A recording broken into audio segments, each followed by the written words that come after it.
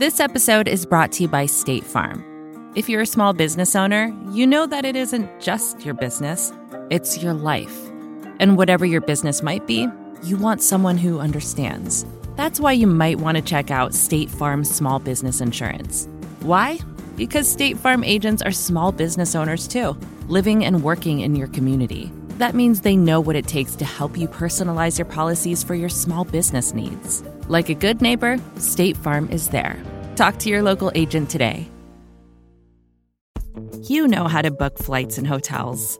All you're missing is a tool to help you plan that unbelievable travel experience. That's why you need Viator. Book guided tours, excursions, and more in one place. There are over 300,000 travel experiences to choose from, so you can find something for everyone. And Viator offers free cancellation and 24/7 customer support for worry-free travel. Download the Viator app now and use code Viator10 for 10% off your first booking in the app. Find travel experiences for you. Do more with Viator.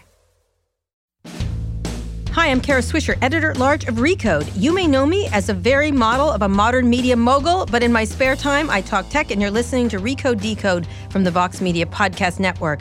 Today in the red chair, I am honored to have Maria Ressa. She's the CEO of Rappler. It's a news website based in the Philippines that started as a Facebook page. Before co-founding the company in 2011, she was an investigative reporter at CNN, and she's a hero in journalism. You'll find out why as you start to talk about it. She has been doing some stuff that puts her site in danger and puts herself in danger of what's happening in the Philippines, which is reprehensible. In any case, welcome to Recode Decode. Thanks for having me. So, Maria, I want you to tell your story. You gave a speech. You just won an award at the International Center for Foreign Journalists at an event I was at. And you gave a speech talking about what's happening. I want you to go through everything of the founding of Rappler and why you did what you did in your career. But at the end, you said, we're going to hold the line. And I want to get to that, to understand what you mean by that. It was incredibly inspiring. You don't get inspired these days by much, but this really inspired me. I don't get inspired by anything. So talk about your journey. You started off as a CNN. You started off before that as a journalist somewhere else in the Philippines? It's funny. Before they were called startups, I went to the Philippines on a Fulbright, going the other way. I grew up in New Jersey. When martial law was declared, my family left the Philippines and came to the United States. So you were originally in the Philippines? I was born there, and then my family came here in 1972, 73. How old were you, a baby? Or? I was 10 years old. Right. And then I grew up in New Jersey. I went to school in New Jersey. When I graduated, I didn't know what I wanted to be. What did your parents do in the Philippines? Well, they both worked in the United States at that point. Oh, they moved to, but what had they done previously? My mother was working for government at that point. And then my stepfather is Italian-American. So he adopted me. That's the name Ressa.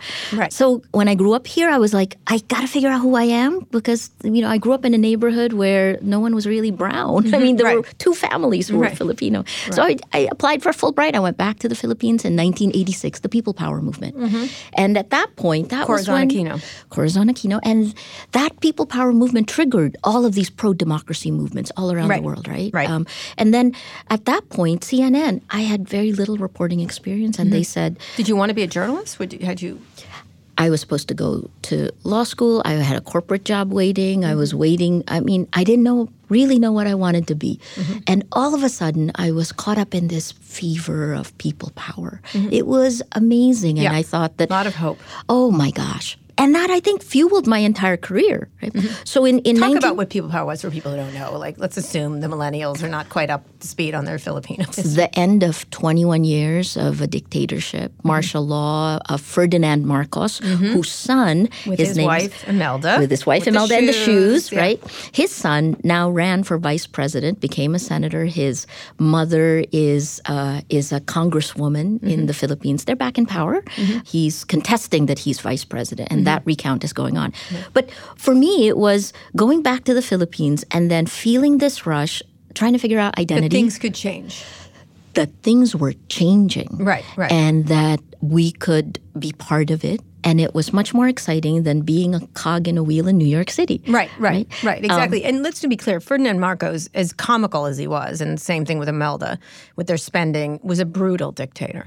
Well, 3,200 plus people killed in 9 years, but that's now rivaled by the casualties in the drug war, which Philippine police claim they've killed 5,000 people in the drug war. Right. But human rights activists put that number at 12,000 plus. But this was a country that was under a brutal dictatorship and then was not. And I think part of what happened was, unlike, say, South Africa, we never had justice commissions. We papered over it. We grew. The Truth and Reconciliation Commission. Right. So what happened after that is I started a little company. Well, explain why they didn't. They didn't because it would have been too volatile, right? There was too much. Do you remember Corazon Aquino was a housewife? Yes, she was. Who was then voted in as president, contested elections, and then the Marcoses were flown out by the United States, and then all of a sudden she was president. Right. So this is a housewife who'd never run a country. You know, we had tons of debts. Right. While she was a moral leader, there were lots of things that had lots of problems that needed to be solved. Right. Running after the Marcoses who were already outside, we began a process. Right. And that process just ended like last week when Imelda Marcos now is found guilty of setting up Swiss bank accounts, foundations that were. Yeah. How long did that take? 30 some odd years, 33 years, right? Exactly. She's still alive. She's definitely very much alive. Yeah, that's right. I was sort of surprised when I saw it. I was like, what? Cory Aquino is dead. Yeah. Imelda Marcos is alive. Yeah. All right. So this happened. You got excited about it and you went over to CNN. Well, so I started first. Before I did CNN, I along with a friend who hired me, right, said, come stay in the Philippines. And we started something that was like our local version of 60 Minutes. We wanted the anchor who was doing it. I was a producer, director behind the scenes. Had you ever done journalism? No. No. You just thought, this is cool. I walked into a television station and I learned journalism by doing it. It was amazing. And so we started that's little startup. Before it was called a startup, we just called it an independent production house, Probe. That is still alive today. And at the same time, that same year, CNN came and said, we want you to be our reporter. And when I taped a stand-up, because they wanted to see what it looked like, my boss at that time then sent it back and said, put makeup on, wear a suit, and go drink some brandy so your voice gets deeper. Oh, wow. It was really funny. Right, yeah. And you did that. I joined CNN first as a freelancer. Then I became Manila Bureau Chief. And then that lasted a decade. And then I became Jakarta Bureau Chief. And I wound up covering every single transition of Southeast Asian countries from autocratic one-man rule to democracy. Right. And of course, the irony now is, am I covering the pendulum swing back? You are absolutely covering the pendulum swing back. So you did that. Sorry, I'm sorry to give you that information, but I think it's pretty clear what's happened. So you did that, and what's it like working for a global news organization like that? What's the power? Did you feel like you had any impact, or what was the... Huge. I loved it. I learned. I felt like I was at the front line of history. Literally, when people are trying to run away, you're trying to find your way in. I was a conflict reporter. I worked in war zones. There's an adrenaline for that, right? Sure. And it's addictive. And yet at the same time, at a certain point, after maybe, 16, 17, 18 years, I was like, but I'm not building anything myself. You know, I keep writing about how everyone else is doing these great things, but I want to build something. Right. Where was that from? From your parents? From what? I don't know. We write and talk to amazing people, right? Right. You get jealous. After all, if it's over, is it just air? Right. Especially if you do television, right? Right. And so for me, it was like, it was also an identity. I wanted to decide, am I American or am I Filipino? Who am I really? And where am I going to live? Right. And so you decided to stay there and do this. I stayed in the Philippines. I left. And what was that like, the transition? You were an American. It was Was there a lot of family still there? There's a lot of family still in the Philippines. There's yes and no. Most of my immediate family's in the United States. Right. But for me, I made the choice to be Filipino because I thought it was a country putting itself together. And I felt like the impact, partly education and thinking and the things that I had learned from CNN when I was offered the top job in the top television network there, I was like, I can do a lot of things. Imagine going from a reporter, a bureau chief with 4 people to managing 1,000 people. That's a huge responsibility. I was able to revamp standards and ethics manuals. We were able to do training for a lot. Right. It was amazing. Right. My exponential learning curve, it was, and then you have a vision. And then I without ABS-CBN, which is, that was the news group that I ran. It had multimedia platforms. I had to learn how to do cable, radio, television, and the difference between business and mission. Right. And then after that, I realized, after 6 years of doing that, I was... CNN, right. Sorry, ABS-CBN. Yes, right. So from CNN... You went to ABS-CBN. Yeah. The one thing about CNN that was interesting is I always was on the edge. Right. So it was like we were in the provinces, and whatever we did took 2 weeks to actually get to the consciousness. Right, and you made it onto the air a lot. Yeah. Well, because we had these people power stories. Movements, right? These democracy things. Suharto, the end of 32 years, nearly 32 years of one man. Right. That's an incredible thing. And I think for me it was... This is in Indonesia. Yes, I was fascinated. I'm sorry, I'm going to tell people who don't follow. No, please. Sorry, I know my insider. I'm certain my children don't. So, but I was fascinated by how leaders worked. Right. How they made decisions, how they put their individual ideas with their emotions, and how values ultimately determined the structure of the society they created. Right. And so you then went off to this other group. So I went to ABS-CBN and I went home. I took all my dollars and I turned it to pesos. I decided I was going to be Filipino, and I took back my Filipino passport, and I did that for 6 years, and I loved it. But when you're managing a traditional news group, the first things I did was I had an industrial engineering person follow every single person. You're just optimizing for efficiency. Right. You want to make sure everyone is optimized, right? Using tech word. Right. But in the end, then it comes down to money. Right. And at a certain point when we were optimized, I was like, I don't want to make money. I'm kind of bored. And then here's this internet that nobody was looking at because you put all your best people in your primetime newscast, and your third rung people are the ones on the internet. Right, yeah. It's always the young people or the third, or the people who are just futzing around. Right. So at that point, I was like, no, I mean, it was time. We were getting yanked into the power structures of the Philippines. And I was like, I left. Say that. What do you mean yanked into the power structure of the Philippines? When you're managing the largest... If you're managing the largest news group in any country, right, power, you have a pact with power as you have a social pact with the people. And that's not what I wanted to do. I wanted to do stories. I wanted to have impact. I wanted to, and it wasn't just me. There were enough of us that at a certain point I said, here's that. I negotiated with the Abu Sayyaf, an Al-Qaeda link group. So when I was with CNN, I did terrorists, the growth of terrorism in Southeast Asia. Yes. And looking at these social networks, social network analysis is actually the foundation of Rappler. If you can if people can spread this evil ideology that will make people kill themselves, become suicide bombers, why can't the good guys use social networks to spread ideas Well, that was the original idea. So I drank the Kool-Aid. Right. I did. And had you been an active internet user? I mean, I learned. You learned. You know, when I left as the head of ABS-CBN, I thought we can put television in your pocket, and think of that immense power. This is what year? Explain what year. This is 2010. I left. Which was later too. Yeah.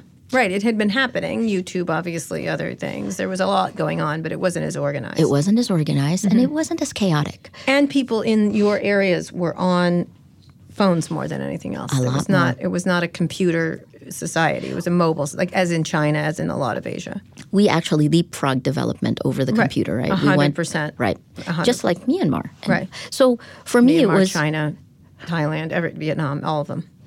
So the idea behind Rappler was we're going to use this new technology and journalism to build communities of action. We live in a country that has endemic corruption, where institutions are extremely weak, leadership is personalistic, and here are all these people who just want a better life. Why can we not use this technology to build communities of action? So did that make you a journalist or a social activist? You're a traditional journalist in that question. Yeah. I think for me, it's the natural course of journalism. I do too. I agree. That's what I am. But it doesn't matter. I'm a journalist. But that's a question by the old guard, right? Right. Yeah. Well, it was the reason I'm asking is because I think I'm the latter, both. Like not a social activist, but an activist in some way. Like I want to have my stuff to have impact. I think we've been forced to be activists now.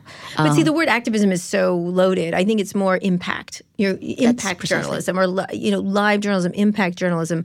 Things happen from your work. And I think that's the part I'm interested in. But isn't that so? Originally, that was the idea of journalism, right? We do these stories and they're supposed to impact our world. But when I was with CNN, I do these stories and they go into a black box. And then it's partly positioned in a Western way that when it hits my audience where I am, they don't necessarily see it that way. Right. So I think journalism was doing that, but they were pretending they weren't. Like they weren't. You know what I mean? Yeah. I mean, I came up in Watergate. That things happened because someone decided to be really irritating, and persistent. And the same thing, whether you're covering technology or healthcare or whatever it is, that's what happens. You have an impact.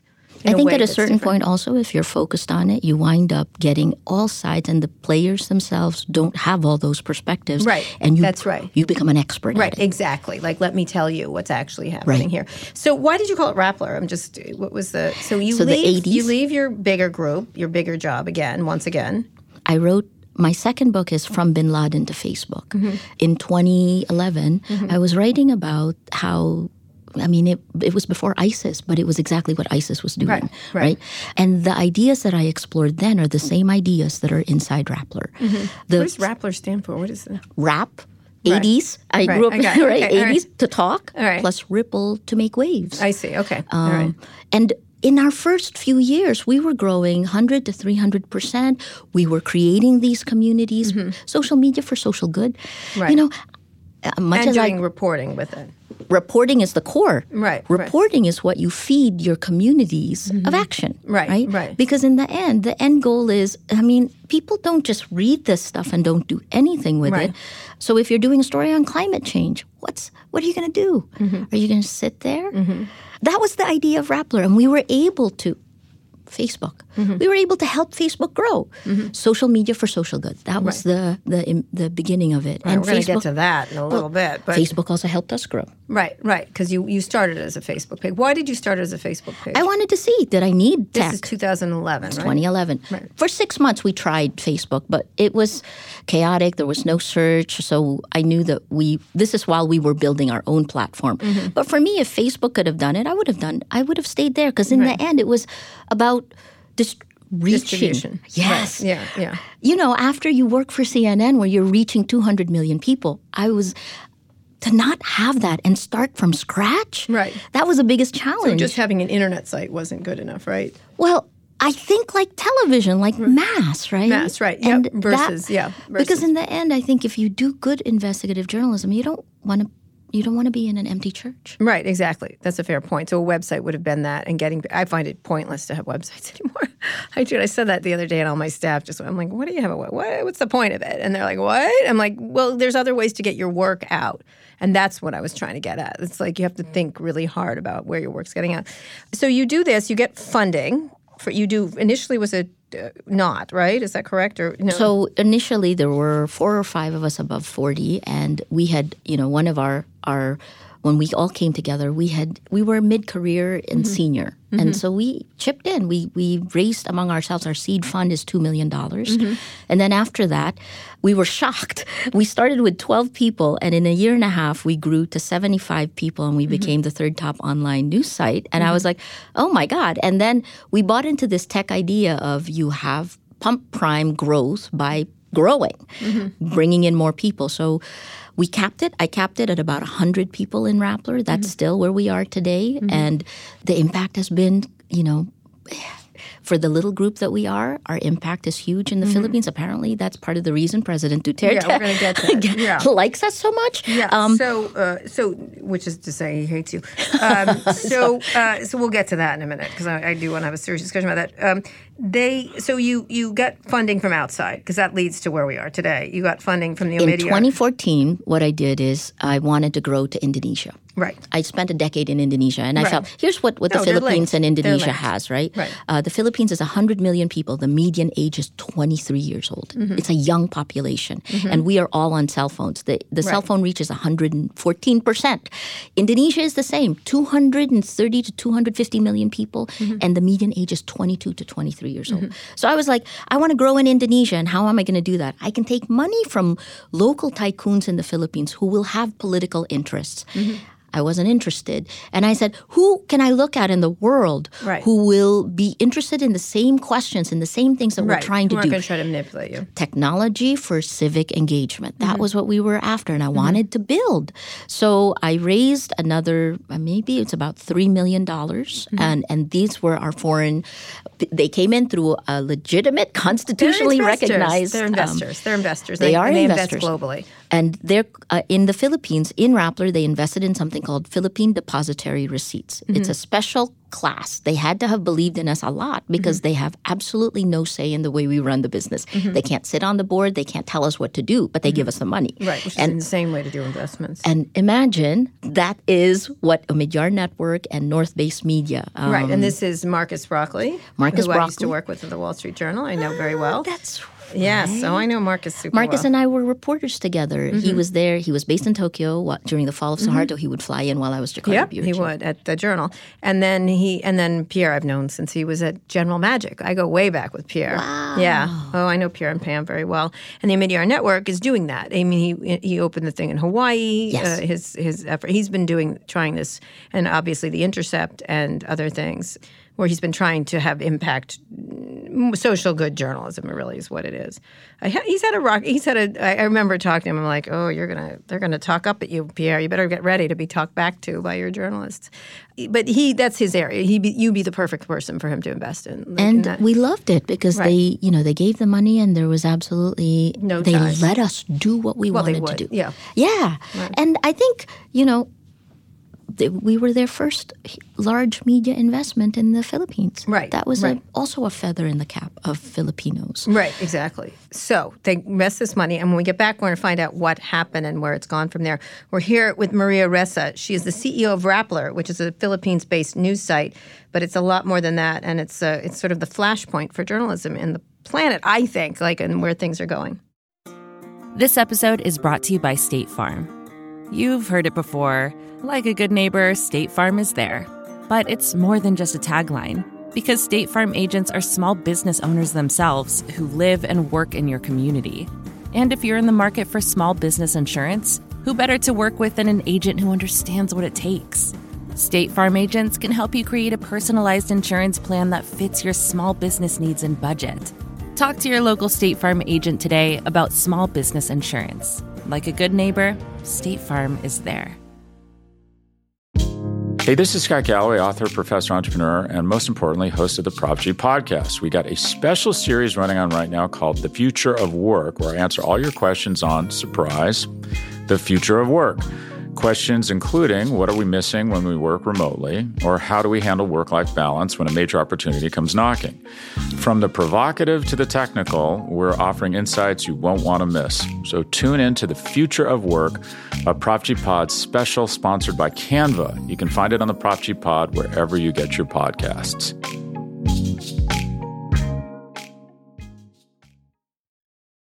We're here with Maria Ressa. She's the CEO of Rappler. Rappler is a news site. I don't know, what is this? Social activist news site? In the end, what's your description? Social News Network is what we called ourselves at the very beginning, but our core is investigative journalism. Investigative journalism, right. And we have I think what makes us different from other news groups is we have a civic engagement arm. That's right. Okay. So you operate in both Indonesia and the Philippines and have gotten funding and stuff like that. We were talking about that. And so you took this investment. So that's about $5 million in investment now. And I know the economics of these things. And you make money how? What was we were the first in the Philippines to do native advertising in 2012, right? So at that point, it was new in the Philippines, and we were able to take a large chunk of the new digital ad spend. Right. My end goal was, if I looked at that, I was like, if I take 1%, I'm going to be really happy because I can pay people. But we wound up taking, 15%, which was actually okay outside but of... it's an advertising-based business, not subscription. Advertising-based, right. Not subscription. Not subscription. I work in a country where people are poor. Are struggling to put food on the table. And those are the people I want to reach. Right. So I don't want to ask them to pay for it. So talk about the kind of investigative stories you started to do. Well, the ones that got us in trouble now, right? Right. So if you look, I'll go talk about our people. The core founders of Rappler have always looked at corruption. So the woman who wrote 2 books on corruption in the judiciary, the woman who wrote a book on corruption in the military, I looked at terrorism. And we had spent our careers and we figured, how do we solve these problems? How can we do better in the future? I suppose that's activism, but it just makes sense if you live in the country I live in, right? Right. Then after that, what we wound up doing was to take these young people. We wound up becoming the millennial site, but our core was investigative journalism. What got us in trouble with President Duterte is we were the first 2.5 years before the United States started talking about disinformation. We saw, because of our partnership with Facebook, we saw this exponential attacks on social media that began in July of 2016. The same month that the drug war began. Let me set the table for people who don't know what this horrible man has done. Why don't I say I think the Philippines is the cautionary tale for the United States. I said that in December of 2016. I think we're the canary in the coal mine. In May 2016, President Duterte gets elected. Rudy Duterte gets elected. He tells people he's going to kill. Rudy Duterte... since 1988, on and off, has been mayor of Davao City. He is known for being for taking the law into his hands, for killing people. DDS, Davao Death Squads. That's how he rid the city of we crime. saw it in Salvador under correct. And that's what he did. That's actually fueled by what was happening there. Right. And then with this new propaganda... Also, let me just be clear, it's similar to what happened under, what's his name? Oh, God, another horrible person I hope is dead. He had death squads there, and they were very religious. It was very moralistic. Shining. Right, yeah, but in there it was actually Colonel, what's his name? Somoza ran it, and then this guy came in and was doing most of the... I'm blanking on his name because I can't stand him. Me too. But he was a colonel, and he did that, and it was very oriented towards religion and moralism and that we are here cleaning up the country. Doesn't that all sound familiar? Yes, it does. So So this is Duterte. He was a populist leader. He's a guy who says what he thinks. In 2015, I interviewed him before he decided to run, and he said, I am going to kill people. And then he said, I asked him, have you killed people? He said, I have killed people. And he admitted to killing 3 people. John Oliver uses this clip when he gets elected in May 2016. Why is the Philippines... why was he elected? Strongman. People love a strongman. He said that he was going to fix all the problems. He didn't care about the details. Right. And people didn't care about the details. They just wanted... He is somebody who was perceived as strong. He has a track record in Davao City. Davao people seemed happy. And he said things politicians didn't say. He was funny. He was charming. He threatened to kill.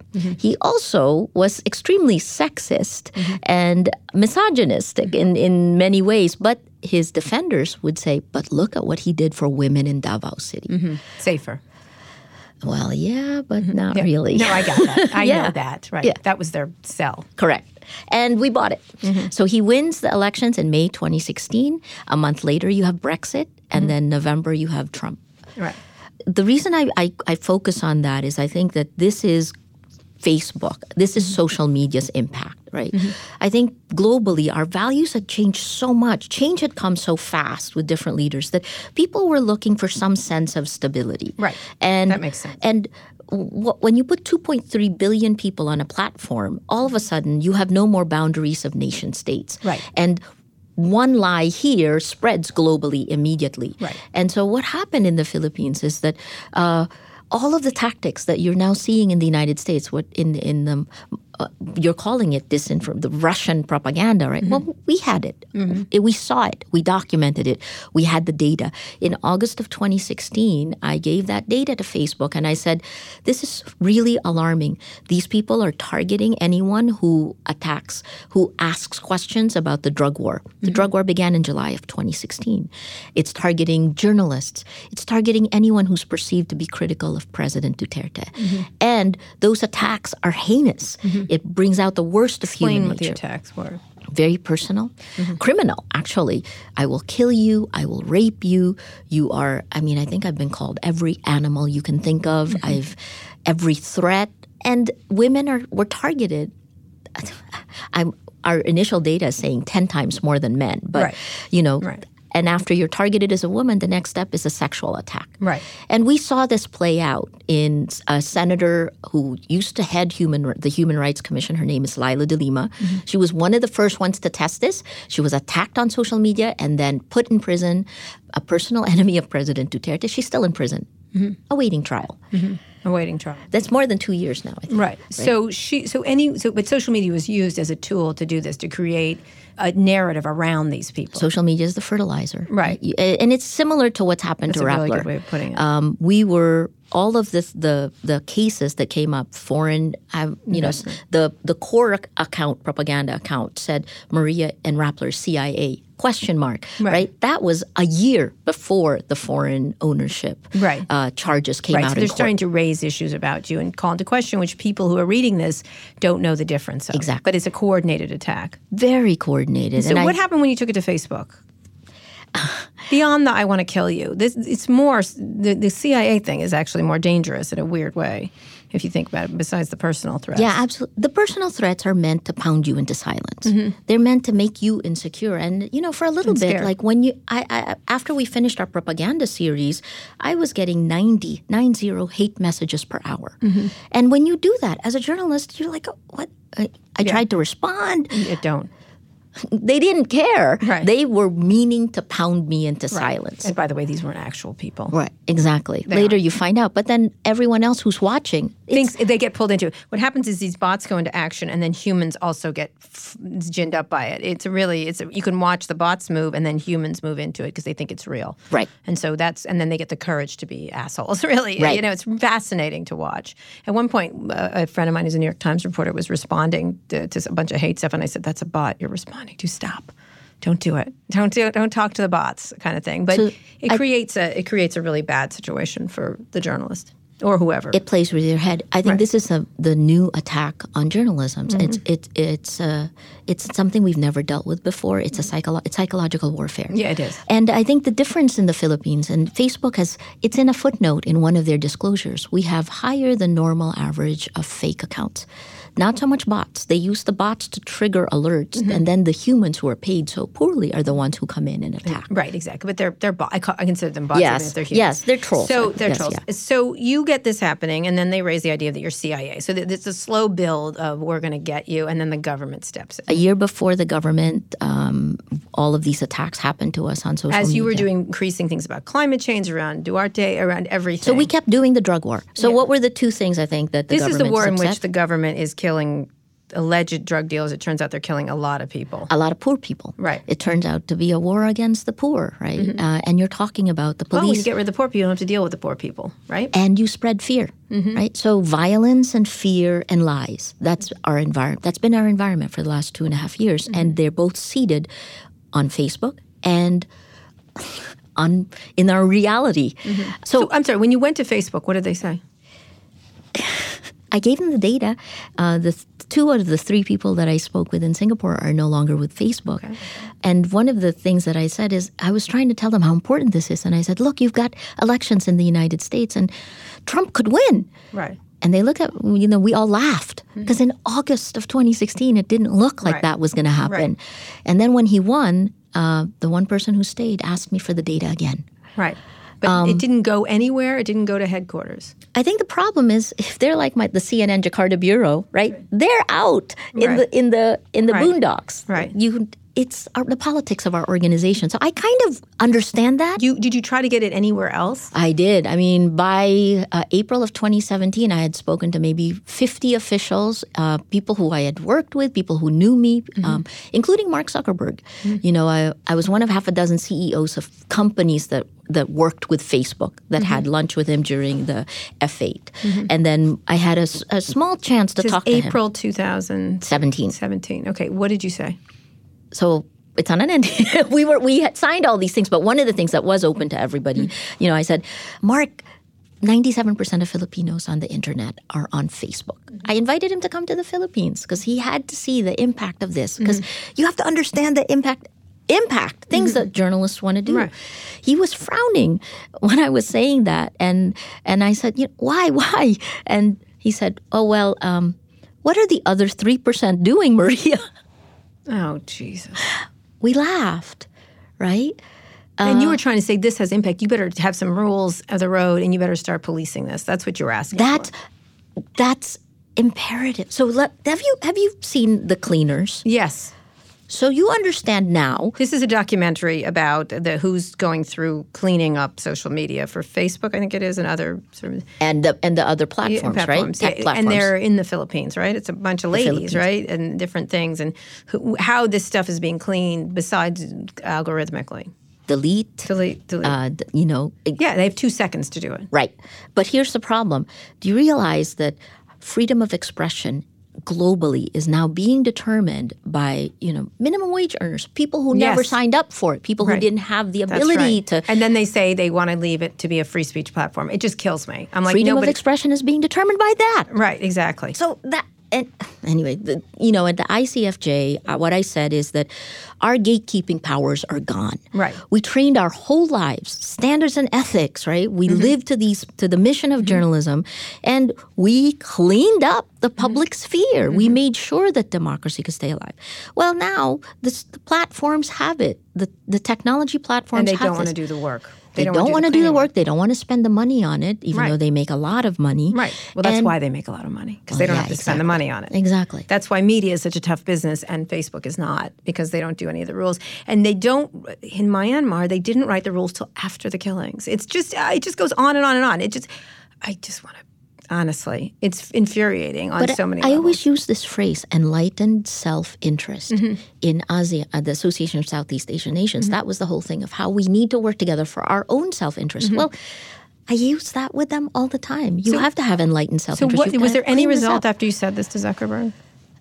Not for a very long time. I mean, and then another friend inside the company actually said, you know, you're going to have to tell your story. And I said, we do it all the time. We have so many series on this. Right, and then she said, you have to do it in American media. Right. Thank you, Kara. No problem. You should have called me before this, because I would have hit him on the head with the data. Well, I watched listened to all your interviews with them, you know. But it wasn't until Bloomberg came out with a story in December of 2017. Right. So how many years have I been talking about this already? Right. And then finally, a month ago, or a few weeks ago, the outermost layer of the onion, the outermost skin, has been peeled, and Facebook took down pro-Duterte pages in the Philippines.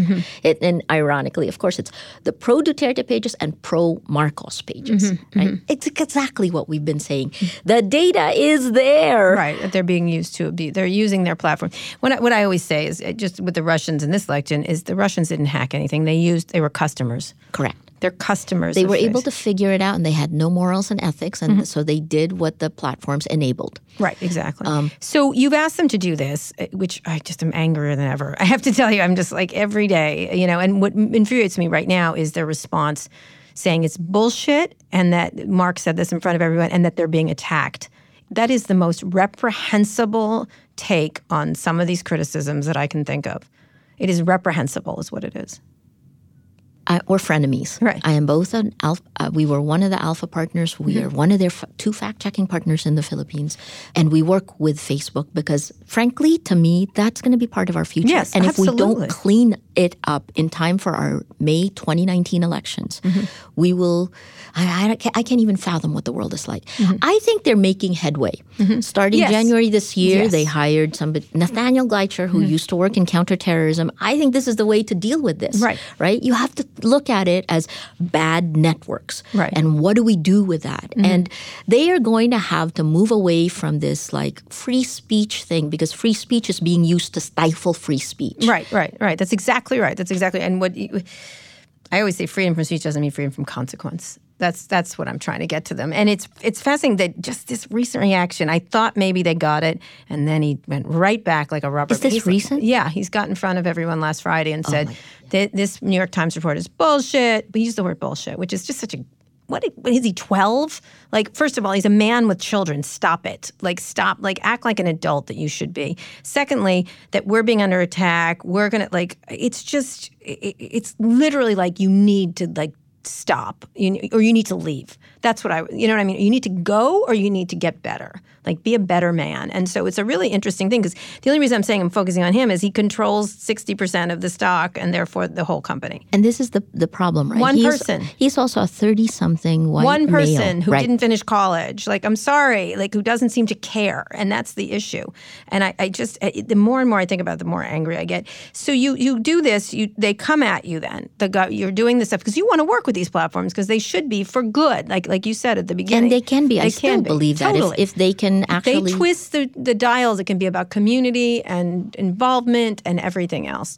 So you go there, and then the government's turning the screws. They're not just attacking you online. It was just a bunch of rude remarks. Does this happen on Twitter, too? The same thing? Twitter is not as bad as Facebook in the Philippines. So and it's not as used. Only 7% penetration. Right. So you go and do this. You get attacked personally. Yeah. And then explain what happened in the next section we'll talk about. I actually think, this next phase is better than the exponential attacks on Facebook. Right. Because when President Duterte in his second State of the Nation address in July of 2017 singles us out, he attacks the top television network, but he singles us out and says this Rappler is foreign owned or 100% owned by foreigners. And I couldn't help myself because we were live. So I automatically tweeted back, Mr. President, you're wrong. We are, I want my independence. This is part of the reason we set up Rappler. And then within a week, the first investigations began. Right. And then the cases came in. Right. And then and what are they're just suing you for? So the first, there's 6 or 7 of them. There were 7 of them. We actually won 1. But the mother case is that we are being influenced, that we are being controlled by foreigners. All right. Okay. When we get back, we're going to talk about what that means because they also have influence over the courts. When we get back, we're here with Maria Ressa. She is a Filipino media mogul, CEO of Rappler, and she's fighting with the very corrupt government there, which is trying to bring her down. We're here with Maria Ressa. She's the CEO of Rappler. This is just, it's a canary in the coal mine of what could happen elsewhere. It's a very unusual company. This country has a history of corruption, a massive corruption compared to the United States or anywhere else. So it's sort of fertile territory for both the technologies of Facebook and everything else to come together. They have lots of lawsuits against you, one of which is tax evasion, is right? They just threw the book at you, right? Yes. The tax evasion one, 10 days ago, the government just announced that the Justice Department announced that I would be indicted and Rappler Holdings, which is our holding company, and our accountant, poor accountant, KPMG is our accountant here, right? But indicted because, and here's the case, they reclassified Rappler. We're not a journalist. We're not a news group. We are a dealer in securities. Okay. And then they said, okay, all right, which is wrong, right? But it doesn't matter. Now they are pushing us through to trial.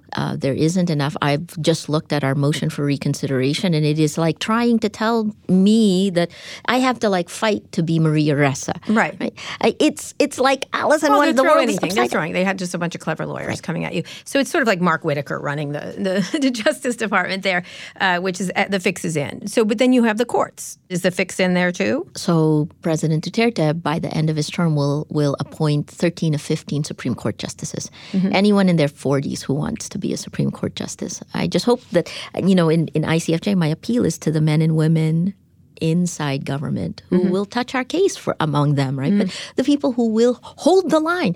Why do I keep saying hold the line? Yeah. Because we're not taking a position. What we are doing is we are holding the line and letting you know when our Constitution is violated, when your rights are being taken away from you.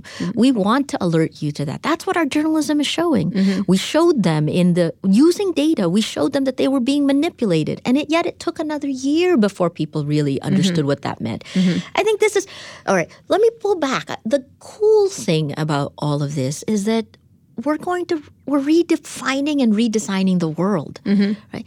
I just don't want to be the person that gets jailed because we're trying to redefine what journalism is like in my country. Right. But that's extremely exciting. And I think that, with leaders like Trump, like Duterte, appealing to the worst of human nature, and then the social media platforms allowing exponential lies to be used against truth tellers to the point that we have no facts to begin any discussion with.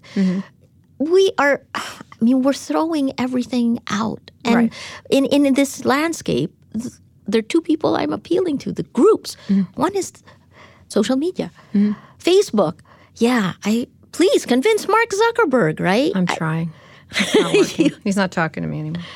And then the other one is, even though we have one leader, whether you have Trump or whether you have Duterte, in the United States, your institutions work. In my country, institutions are co-opted already. But there are men and women there who have conscience.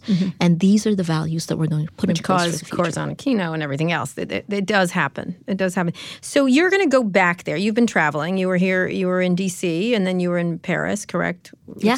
We've received a few awards. Yeah, you can. Pick up your awards, Maria. Go ahead. No. And by the way, you have to also do journalism while you're doing this. Like you have to actually, now you've become a cause, but you have to actually put out stories and write about climate change or, regular corruption that goes on a daily basis, or discuss the killings, the extrajudicial killings right that are happening. Now, Xi Jinping the state visit of China is happening, and my team is doing a great job at it. I think that the best part with the founders of Rappler is that we each have our roles. Right. There's somebody who takes care of video because we came from television, someone who takes care of our editorial agenda. I take care of making sure that the roof is over our heads. How are your investors in that? Are they doubling down on supporting you? So you've got some good investors. After all the cases were filed against us, 4 of 7 board directors resigned. Partly because they were also, imagine a cyber libel case, and they filed the cyber libel case not just against the editorial, but also against the board. Right, sure. And that's a criminal charge in the Philippines. So for businessmen, it was just businessmen and women. It was a little too much for them, right? Right, so they had to come off. So starting this year... Which you didn't mind, I assume. It's just they have. This is our mission, right? And I think some of the debates that we had, regardless, at the beginning, it was like, how far do you go? Well, we keep telling the truth. And because the journalists were the largest group of shareholders, we were able to hold the line, right? And we kept moving forward. When the cases came, we've really been running it on our own. Our investors are behind us. So we actually have 2 former cabinet secretaries who have come in, and this is a wartime board. This is a board that knows we have cases against us. We've spent tremendous amount of money we could have used to grow on legal fees. To do journalism on legal fees, of course. That's what they're doing. That's why they're doing it. But even our, this is a very specialized instrument. So this top law firm in the Philippines gave us significant discounts. On a Sunday, I'm sitting around the table and there are 25 lawyers around me. Right. That's not where I want to be. No. No, not at all. So you have all the lawyers. You've got your investors are supporting you. I'm assuming PR Mediar was right behind you. What the Mediar Network did is because they wanted to, it was so ludicrous, the charge. So they actually donated their shares to the journalists in Rappler. So the 14 of us took the PDRs, the Philippine Depository Receipts. And they're there. They're behind us. They just issued another statement that, but they wanted to get rid of the problem. We haven't even gotten to that point in the legal cases, right? They're not the problem. Exactly. They're not the problem. So you're spending time with lawyers and not doing journalism. You're being targeted continually online. You're appealing to Facebook. Have you met with them since you've been here? Yes. I do see some forward movement. Who have you met with there? Oh my gosh, so many. Again, I go back to... Have you met with Colin Stretch? At one point. Lawyer, yeah. Yeah. But for me, there's a group that does the things I like, which is the takedown of these kind of terrorist networks. Right. That's Cox. the way I look at it. Yes. Yeah. And it's hard to know what to say and what not to say, right? What part is underneath our NDA that we're working with Right, I get it. And what part can I talk about? I think on the big picture front, they're still not doing enough. Right. And they know that. What would you want them to do? Oh, my God. It's very clear. Give me a list. The data is there. Take down the networks. Take down the terrorist networks. Restore order. Be the gatekeepers, right? Why, again, this idea of letting lies live. If it's a lie, if someone is saying there are 3 bottles of water here, why even let that statement there? As journalists, Just one. right? But as journalists, right? We were the gatekeepers, and we didn't let lies get into the public sphere. Right. And I think that at some point, the technology platforms are going to have to deal with that. They 100% are. You saw the interview I did with him. Holocaust deniers don't mean to lie. Which, again, I don't know where to go from there. Right. Like, I was like, what? Like, what? Stop. Like, are you kidding me? But this is Quit right now. I literally, that's what I was thinking in my head. You need to quit. I need to get you out of this job. But I think Mark needs to go to Myanmar. He needs to go to the Philippines. Or go he there. Needs to go to This is the damage. These are people's lives. And when I tried to bother him about, I'm so angry right now. When I tried to say, how do you feel about the impact of your invention? I couldn't get an answer. Then you have to go there and feel the impact of what you've done. Because I don't think they get that. I don't think. I think there's a real disconnect. I think they understand that I could go to prison because of what they didn't do. Right, exactly. So let's finish up on that. So what happens now? You are going back to the Philippines, although I wish you would not. I have a company. Right. I have a team that is working every day. Are you worried for your safety? Besides going to prison. Let's take it another step. I mean, I'm sorry to bring it up, but this is a murderous thug who's running your country. You prepare for the worst and you hope for the best. Okay. And I think in this situation, one of the things for me, I've spent my entire career, my entire life. My life has been my career. And I've spent it living according to this code, right? And when you're tested, you can't actually buckle. Right. You can't, because then you're not who you are. Right. And I think that's what this whole thing. So when I look for what is the ray of hope, the ray of hope is that I know who I am. And I know, and my team knows who they are. Our mission is very, very clear. We're doing excellent work, and we'll continue doing excellent work. And so there are possibilities you could be jailed indefinitely. Again, the charges are so ludicrous, I almost say no. But, Alice in Wonderland and the Mad Hatter is in charge. So I have no idea. But I'm walking in knowing. It's like walking into a war zone, right? Right. You know what you're walking into. And so they could jail you for the recent charge. It's a criminal charge. There are 2 criminal charges that I'm facing. You yourself personally are facing. Yes. Right. So they could jail you if they, presumably, under their kooky rules. Yeah, but think about it like this. It takes a decade. Again, they fast-tracked the case against us. So power can do anything. But the other side of, we have a whole community in the Philippines, right?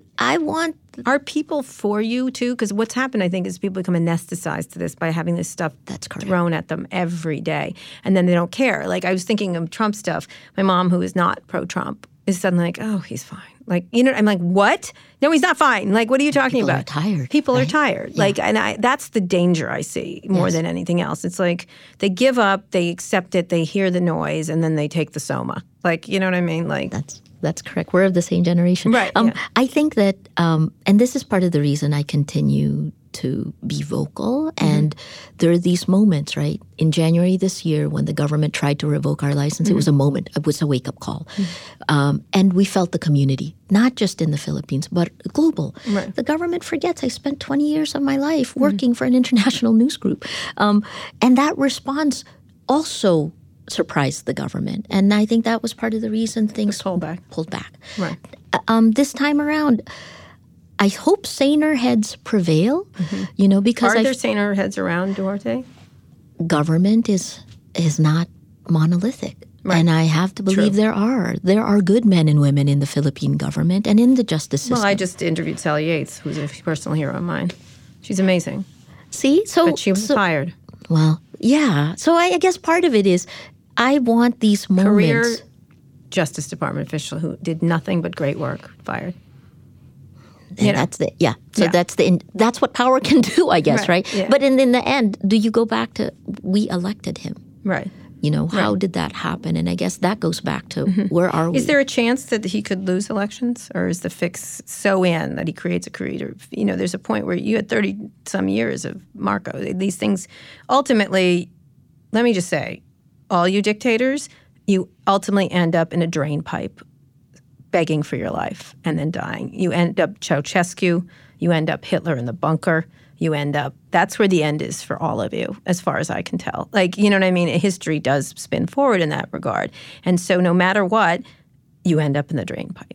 I just think of Gaddafi. I think of all of these dictators. But I think here's the difference today. I think that the technology that can now be used by digital authoritarians. Right? Imagine, there's a report by Freedom House that just came out this month, Digital Authoritarianism. If you look at China, they've actually focused on China. We've been talking a lot about Russia. Decades. Right.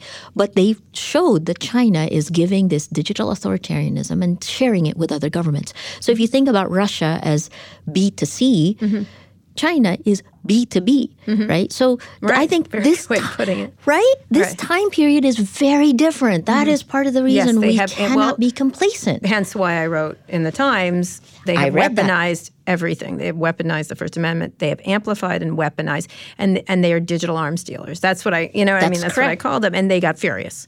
And I was like, what? The truth hurts? This is what you've done. I think they have to move into the real world. Because I think, again, if you look at that Times investigation, they think that this is still a game of business. It is the world, right? Move fast, break things. You can't break the world. And you need to fix it when you're the only one who has the power to do it. If these social media platforms wait for governments, countries like us, every day that no action is taken, people die. And they need to take responsibility for that. They're seeing soft changes here, like the decimation of the environment or et cetera, et cetera. They have to come visit. I mean, this is part of the reason I kept telling Mark, come to the Philippines because we drank the Kool-Aid. We are a Facebook nation. And I hope now they realize that they have to help protect us. I think one of the biggest things where I knew we were in trouble was early on in July 2016. I said, look at these attacks against me. And they said, you're a public figure. But guess what? In the real world, our Constitution, like the U.S. Constitution, has protection for journalists because of the jobs that we do. That wasn't encoded into Facebook's rules and regulations, right? So I think that's part of the thinking. But again, to be optimistic, I think they recognize this and have hired some of these real world people who can help. And I hope they do it quickly because it's not just the business. It's not just your reputation in the United States. Right. It is a whole world. Yeah, that's why I said the expensive education of Mark Zuckerberg. That was the whole point. Take a course on Socrates and Plato and then get back to me. Perhaps a little Hamiltonian lessons or whatever. Just go through the whole Franklin, quick. We'll do a quick course on the humanities. I was surprised by Sheryl Sandberg. Yeah, and the way she was portrayed in the Times. Why is that? Tell me. I mean, it's certainly different from Lean In and from she was supposed to be a grown up in this, and I guess that. You know what? We're going to get to her. We can get to her.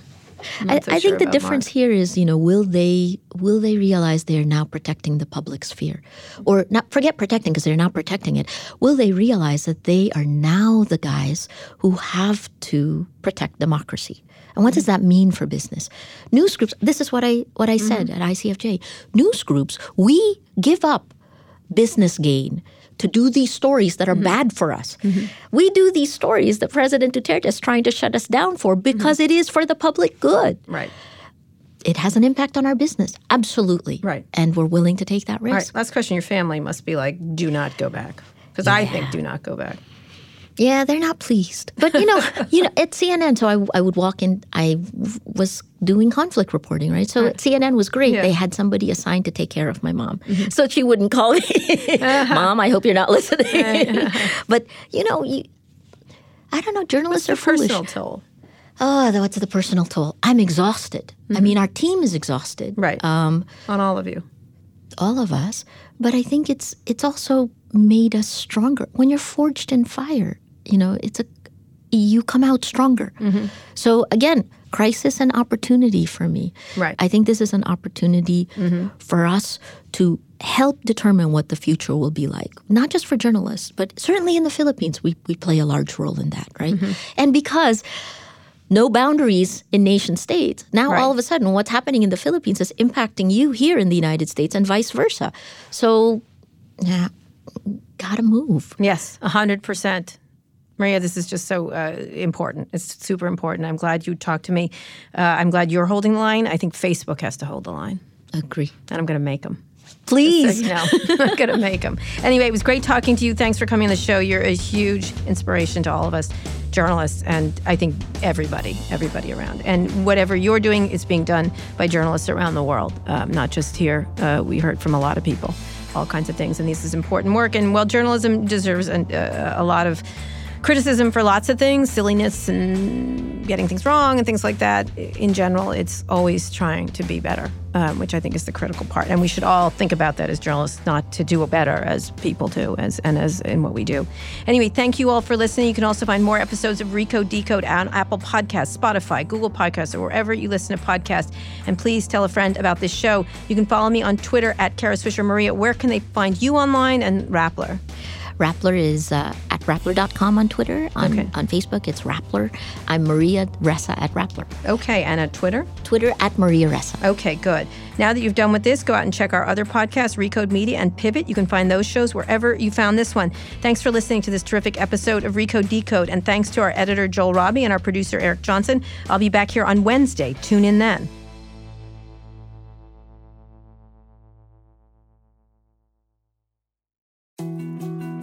More to-dos, less time, and an infinite number of tools to keep track of.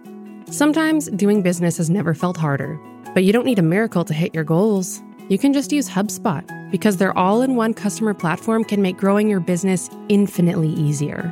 Imagine this: high-quality leads, fast closing deals, wildly happy customers, and more benchmark-breaking quarters. It's not a miracle, it's HubSpot. Visit HubSpot.com to get started today.